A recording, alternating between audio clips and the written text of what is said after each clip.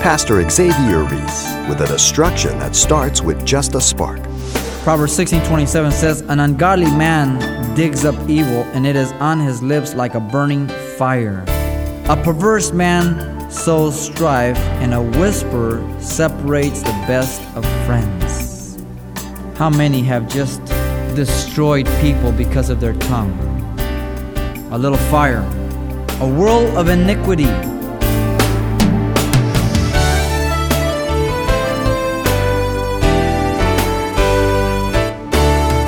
Welcome to Simple Truths, the daily half-hour study of God's Word with Xavier Reese, Senior Pastor of Calvary Chapel of Pasadena, California. A wholesome tongue is a tree of life, but perverseness in it breaks the spirit.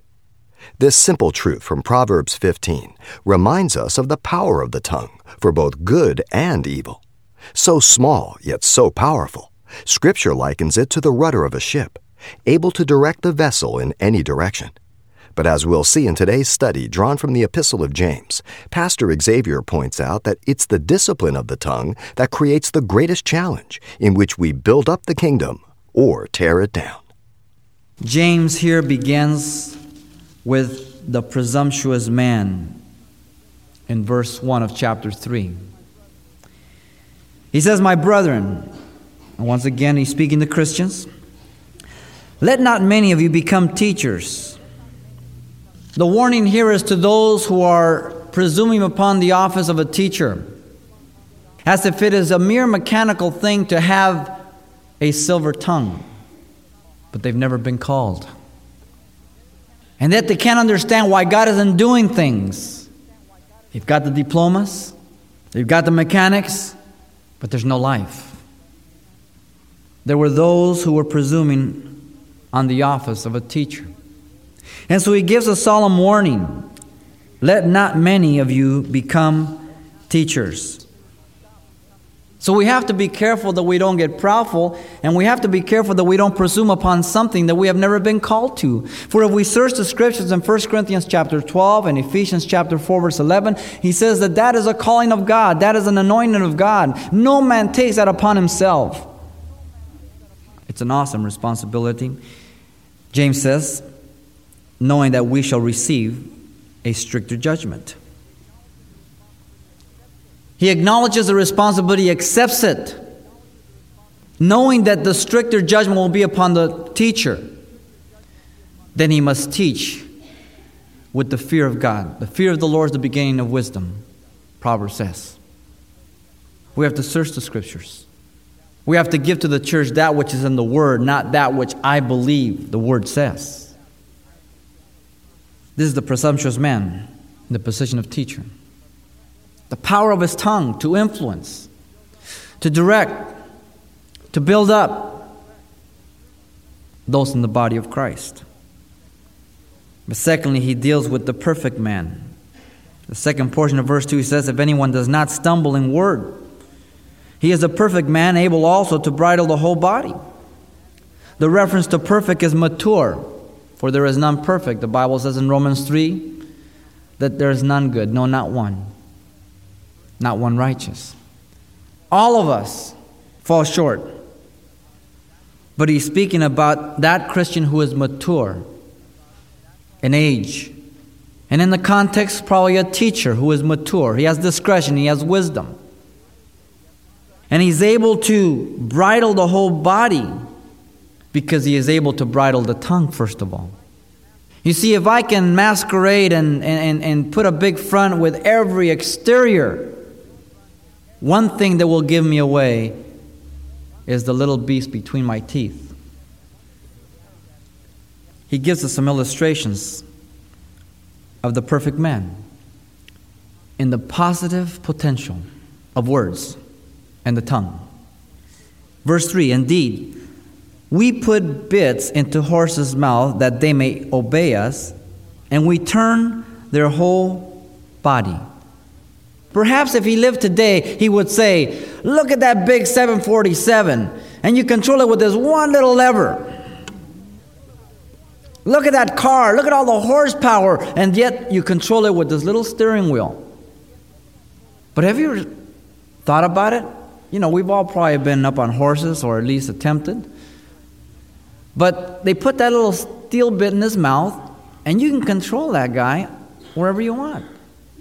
This is one of the potentials and power of words and the tongue in the hands of God. My words can direct your life for good as a teacher. My words have the potential to direct your life towards God and the things of God. Not to direct your life to benefit me, but the kingdom of God. And to glorify Jesus Christ. And here we have this beast, this animal, with one little steel bit. How much more the tongue is so little? And yet, if you don't give your tongue to God, for Him to control it, then it will control you. David prayed in Psalm 39:1 that God would keep him from the destruction of the tongue. In Psalm 141, verse 3, he says, put a door at my lips. That's good prayer. Put a door right at my big mouth, Lord. Because so often I say the wrong thing if I'm not careful.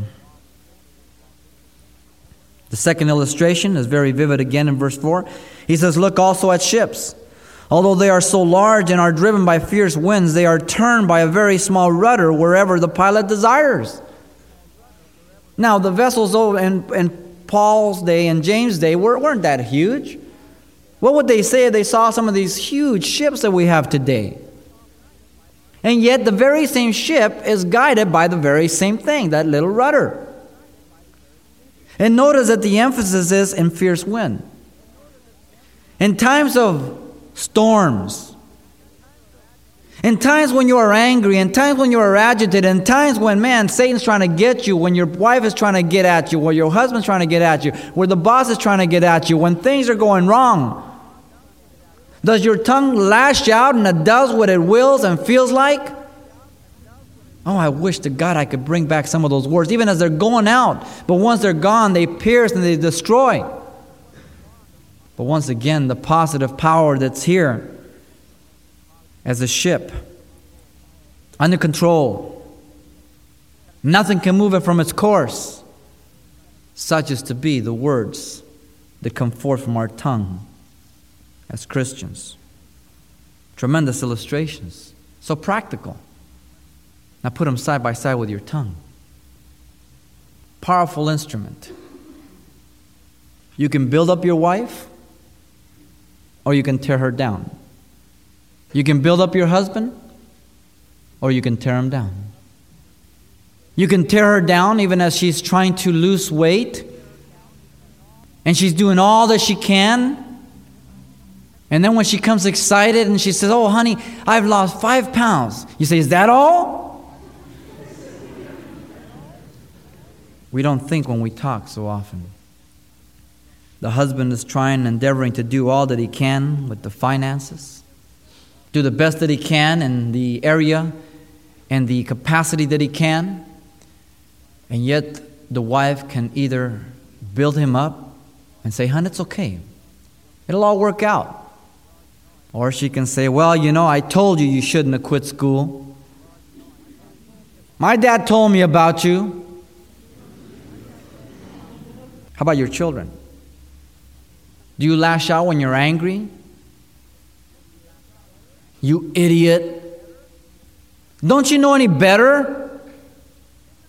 Do you bring up the past? Didn't I tell you that already yesterday? Power. We have to use it in a positive way.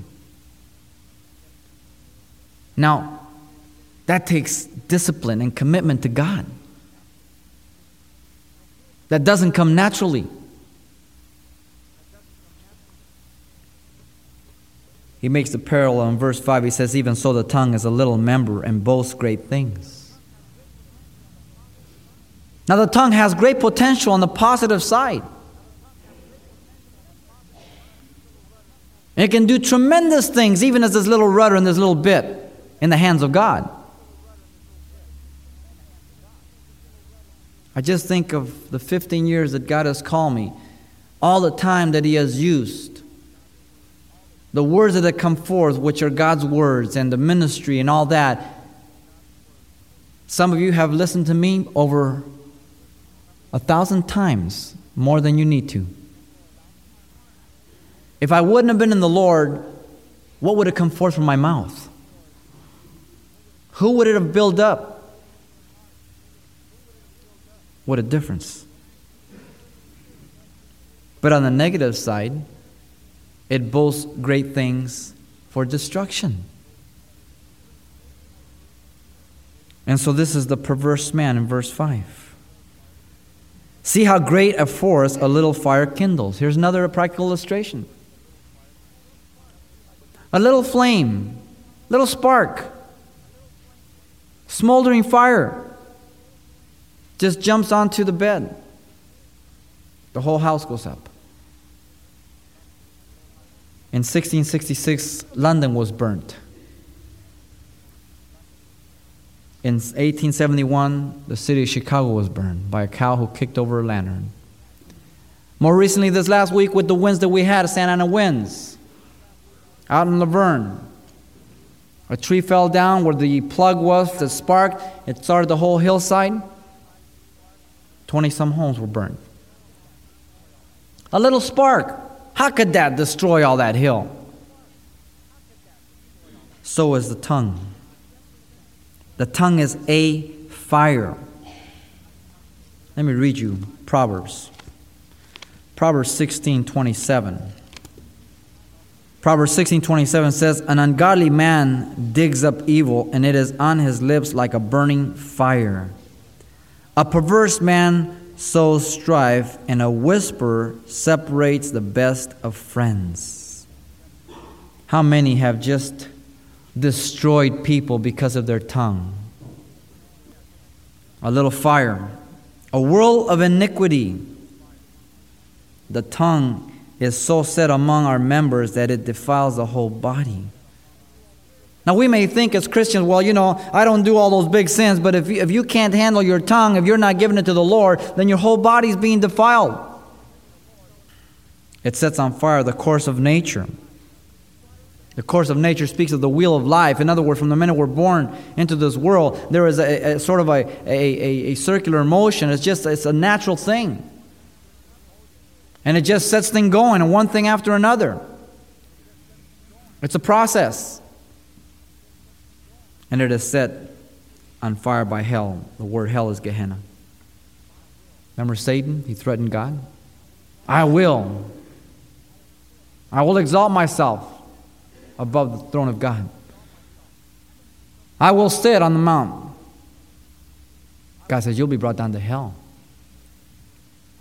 The very first words spoken by man after the fall were words of fire to consume.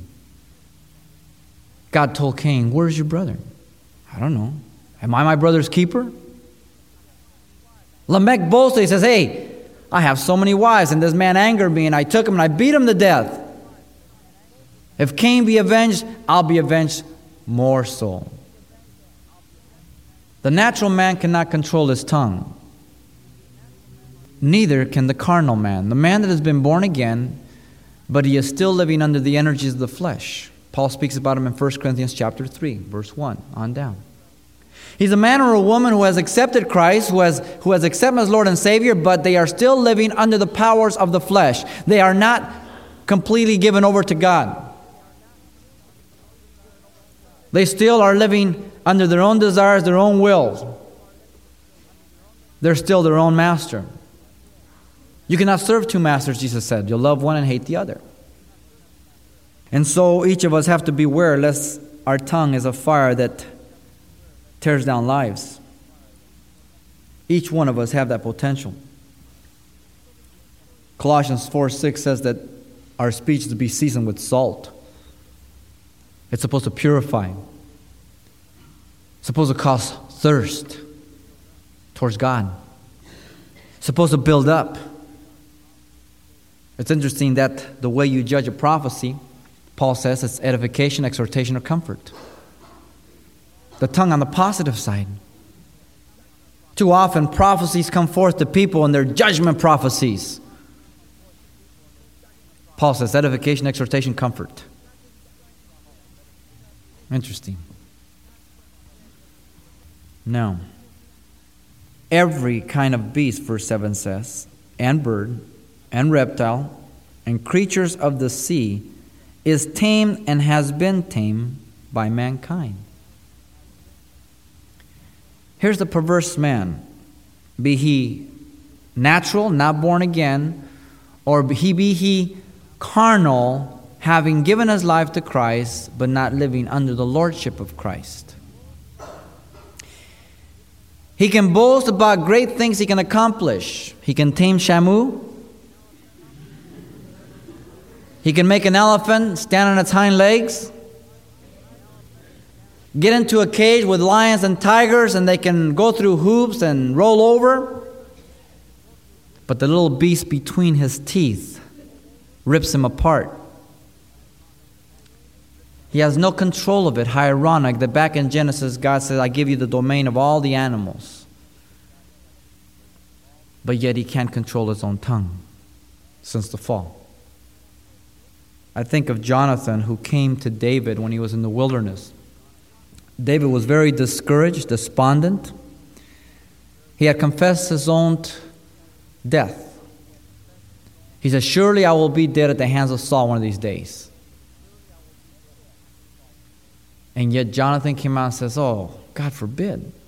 You shall be king of Israel. Positive words to edify, to exhort David. Now, I thank God that the power of life and death or the potential of my life is not in what I say, like the positive confession teachers say.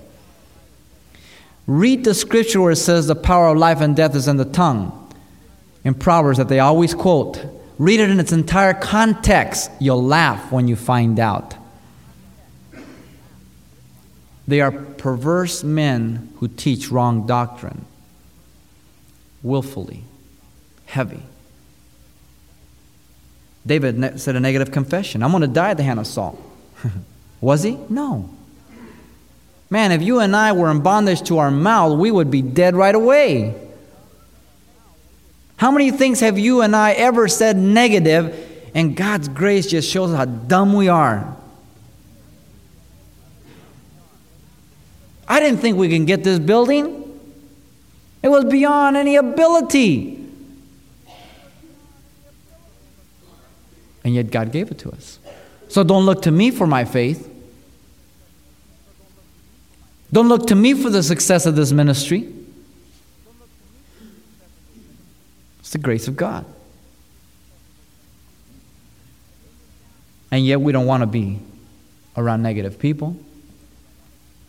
But thank God that I am not a victim of negative statements, as some teachers say. For if that's the case, Jesus was a very negative person. Read his Gospels. He said some very negative things. And he was the most positive person. Examine the 10 Commandments. I won't tell you how many are negative. Examine the opening chapters of Genesis and look at the major content of the conversation between God and man. See how much is negative. Our psychologists today say we shouldn't be negative. We're too negative. But God always talked to us in the negative to bring about positive results in our life. And so we have to be faithful to the gospel and not to the philosophies of men. Every kind of beast and bird and reptile and creature of the sea is tamed and has been tamed by mankind. But, here's the contrast. No man can tame the tongue. It is an unruly evil full of deadly poison. Now the tongue is used here as a serpent, an asp, a snake. It strikes you. It is deadly. It is slow, but it is sure. Paul says the very same thing in Romans 3, quoting the Psalms. as a snake. In Psalm 140, you find that. Verse 3. The tongue has such a potential, such power. And you and I have to make up our minds which way we're going to use it. Now, the best suggestion I have to you is to make sure that you spend enough time in the Word of God and in prayer before you talk to man. Let him touch your heart so that you can be transformed from the inside out. And so you don't have to try to put out a front, but that it becomes the work of the Spirit of God. If that's not the case, then you will always look to the church for the do's and don'ts. I don't know about you, but I don't think of my life in Christ as a matter of do's and don'ts. I am the freest of any person in the world. I am free to do anything I want, but I also know that not everything is edifying or necessary. And so as a Christian, I have great freedom. But with great freedom comes great responsibility and accountability. And so this is what James is saying. You have a tongue, you're free to use it, but you will be held accountable how you use it. Give it over to the Lord that He may use it for His glory. You cannot tame your tongue, neither can I. Only the power of the Spirit and the power of the Word. Poisonous, deadly, but by washing the water by the Word, your tongue can be sanctified. Lay it on the altar. Let it become a crispy critter. Purify it. Because until then, it will only be used for destruction and not for directing people in the life of God. What an exhortation James gives to us. So we need to pay heed to the warning of being presumptuous. We need to understand that only the perfect man or mature man has any chance of using it to direct people. But also that the perverse man will not think twice. He'll just do as he wills, destroying lives. As certain as we're sitting here this morning, we will have to stand before the judgment seat of Christ. And every one of us will have to give an account of everything we have done in this body, good or evil. Make no mistake of that. I will not be standing with you. You will not be standing with me. But you will be standing before Christ. And so I pray that you lift your heart to Him, that He may touch you. And that if this is your problem, that you do something about it. And don't just get convicted between here and the door in the back, or your car in the parking lot, but that you do something about it practically. And that's to repent, to ask God's forgiveness, and to begin to take it a day at a time, that you be filled with His Spirit and His Word, that what comes forth from your mouth through that little member can be that of edification for the body of Christ. Pastor Xavier Reese has been illustrating the power yielded by the tongue and the need for the believer to surrender its influence to the Lord. Now, just before we close, let me take these last moments to mention that copies of today's Simple Truth study, titled The Power of the Tongue, are available, as always, on CD for only $4. And this will also include everything Pastor Xavier shared the last time we were together as well. Once again, the title to ask for is simply The Power of the Tongue, or just mention today's date. You can request your copy by writing Simple Truths, 2200 East Colorado Boulevard, Pasadena, California, 91107. Or to make your request by phone, call 800-926-1485. Again, that's 800-926-1485. Or the address once again is Simple Truths, 2200 East Colorado Boulevard, Pasadena, California, 91107.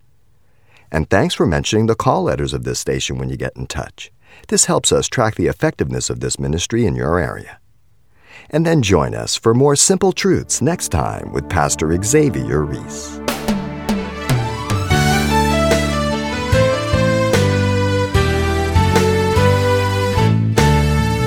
Simple Truths with Pastor Xavier Reese, a daily half-hour broadcast, is a radio ministry of Calvary Chapel of Pasadena, California. www.calvarychapelpasadena.com.